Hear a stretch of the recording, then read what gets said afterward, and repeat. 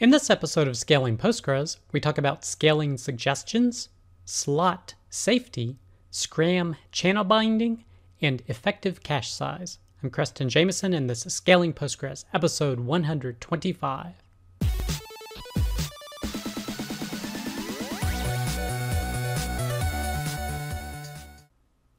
All right, I hope you, your family, and coworkers continue to do well.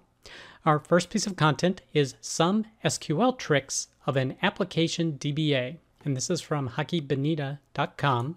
And he's giving some scaling suggestions, essentially, for different ways to use the database. Now, the comic that is embedded here is particularly great because you have a couple of developers that are trying to figure out the best way to optimize a query, and then a magical DBA appears, and the query goes from seconds down to 0.033 seconds. And they're amazed at the magic that was done. But moving on to the actual content of the post, it goes over a series of suggestions when working with the database on how to make things more performant or more efficient. And I'll just mention some of the highlights here, like update only what needs updating. So don't, for example, run a function against every column in the database. Be sure to use a where to reduce the surface area that you're updating. And in PostgreSQL's case, this also limits the amount of bloat you're creating in the table. So next is disable constraints and indexes during bulk loads. Very important. Next is use unlogged tables for intermediate data. So unlogged tables don't get written to the wall, and they are much faster. The problem is there's no crash safety. So if you have a crash in the middle of it, the data is essentially lost. It's totally unaware that that table exists, and it's not going to try and rescue it. The next one is implement complete processes using with and returning. So basically using CTEs to be able to develop a stepwise process and using results of a previous query to move on to the next. And he addresses the issue of identifying duplicates and resolving them using a CTE. Although at some point he does mention some caution when trying to execute DML in a CTE, so need to be aware of that. But I've noticed a lot of programmers like using CTEs. It's easier for them to reason with compared to, say, using subqueries. The next section is avoid indexes on columns with low selectivity. So basically a Boolean column where you only have two values, it doesn't make sense to necessarily index that because there's so many values that are the same. So using an index is not efficient to do that. However, the next section he talks about here is partial indexes. So partial indexes are great to use on Booleans. So if you're only interested in one of the Booleans, you could just create one partial index, or if you're interested in both, you could create two. The other way you could use partial indexes, of course, is if you have, say, statuses, like you have 4 or 5 statuses, sometimes it gives you better performance to create 4 or 5 partial indexes versus one and trying to find all of those statuses with a single index. The next is always load sorted data. So basically when you're loading data in, always do it in a sorted fashion so you have high correlation between what's on the disk and what's in the tables or indexes. Next section is index columns with high correlation using Brin. So Brin is the block range index, and it indexes ranges. So one disadvantage of Brin is that it's not as fast pulling out single values compared to a B-tree index, but it is still relatively fast, but it gives you dramatic space savings. And he had an example here where I think the Brin index was 46 times smaller than the equivalent B-tree index. And for that, it's smaller and easier to cache because it's so much smaller. But pulling out a single value is not as efficient. But these are good for things that have high correlation, for example, sequential IDs or date times. The next section is make indexes invisible, so basically transactional DDL statements. And the last suggestion is don't schedule long-running processes at round hours because nearly everybody tries to record something at a round hour and you basically get spikes in your database usage during that time. So basically offset it a bit. So if you want to review these suggestions in detail, go ahead and check out this post from hockeybenita.com.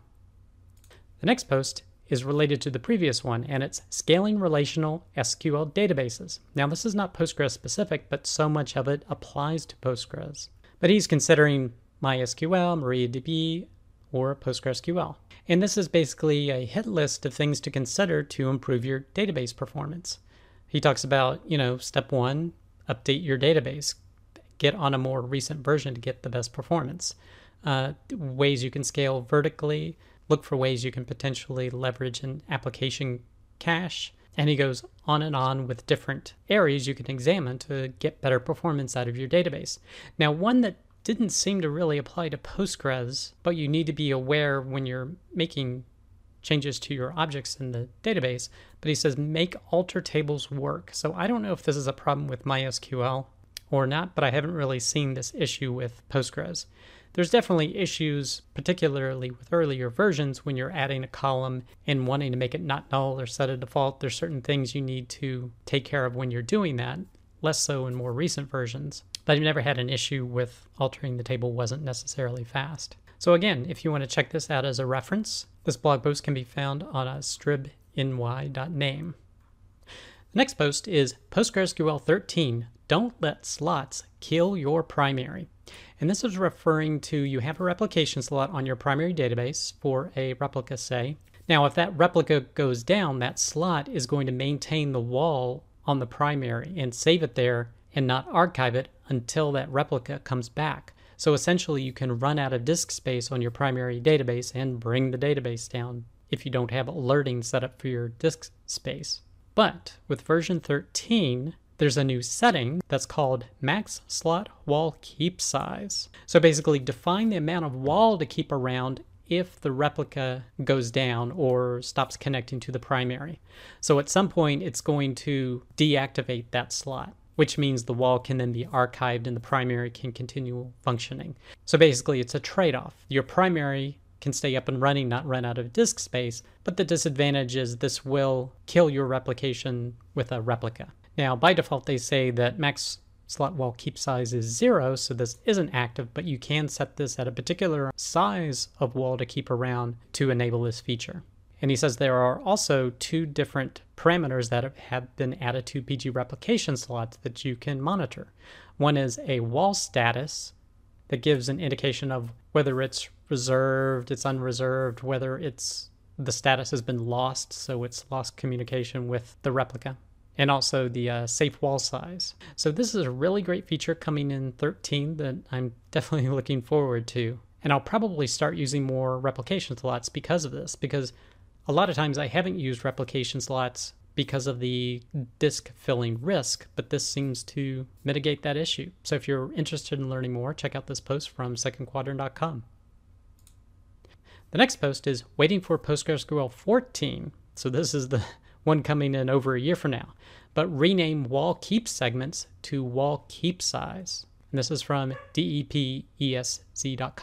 And basically because of the previous setting where they're allowing you to define in terms of size how much wall to keep around, it looks like they're renaming how many segments to keep around to the size of the wall you want to keep around. So it looks like they're moving to a size parameter to retain wall versus just a count. So if you're interested in looking at this change, you can review the patch note that is right here. The next post is how to securely authenticate with SCRAM in Postgres 13. Now we've had a few posts in recent episodes of Scaling Postgres about SCRAM authentication in PostgreSQL. Now this is addressing 13 because 13, the client allows channel binding to be done, which helps the client actually validate that the server is who it says it is. And this post also does a really good job of describing how to set up SCRAM authentication with channel binding in Postgres 13. So it goes over in detail all the steps that you would need to use to set this up and get SCRAM working on your Postgres instance.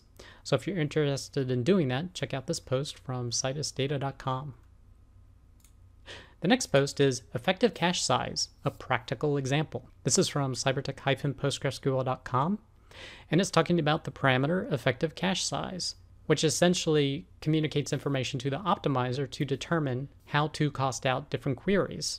And primarily, this helps determine whether index scans should be used or not. Now, as an example, they created a random table with about 1 million rows and then an ordered table with about 1 million rows.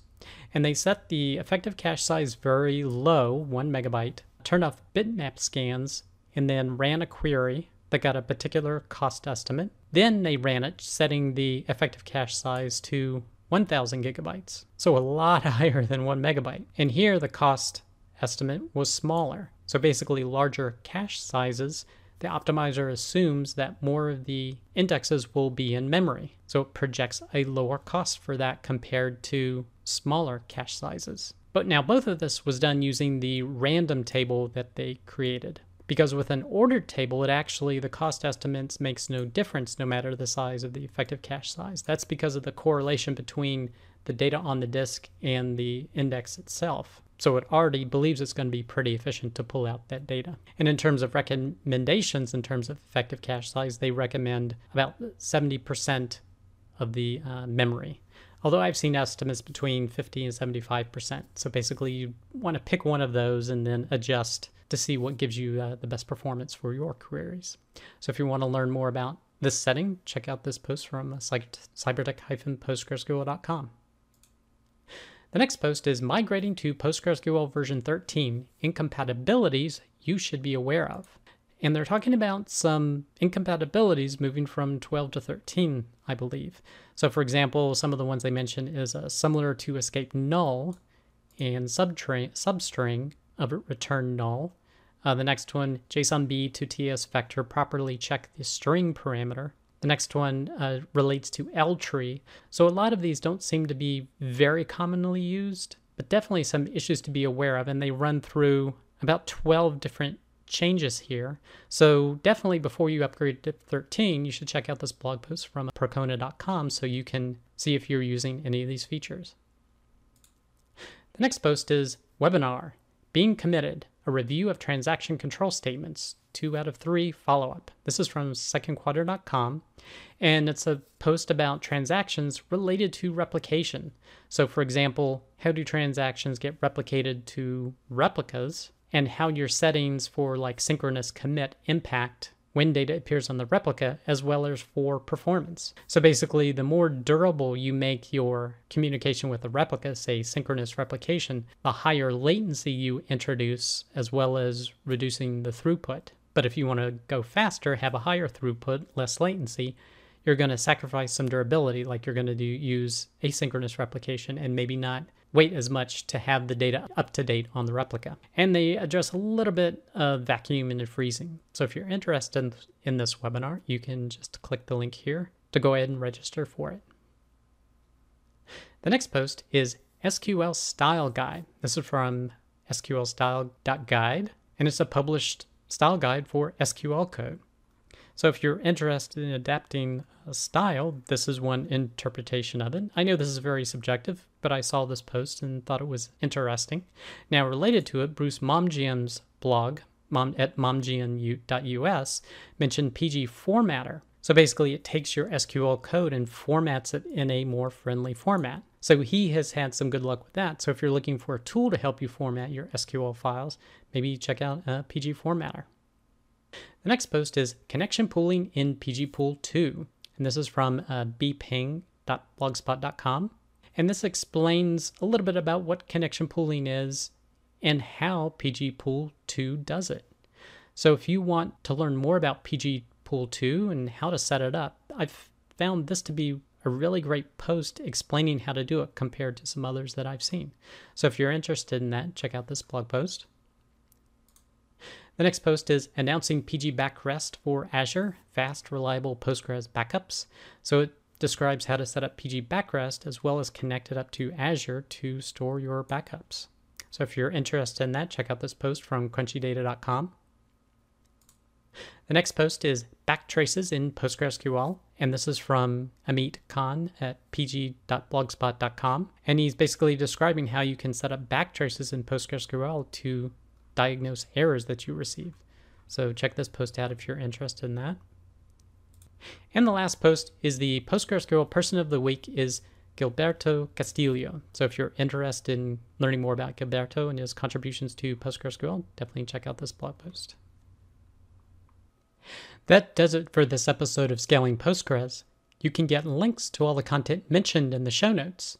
Be sure to head over to scalingpostgres.com where you can sign up to receive weekly notifications of each episode, or you can subscribe via YouTube or iTunes. Thanks.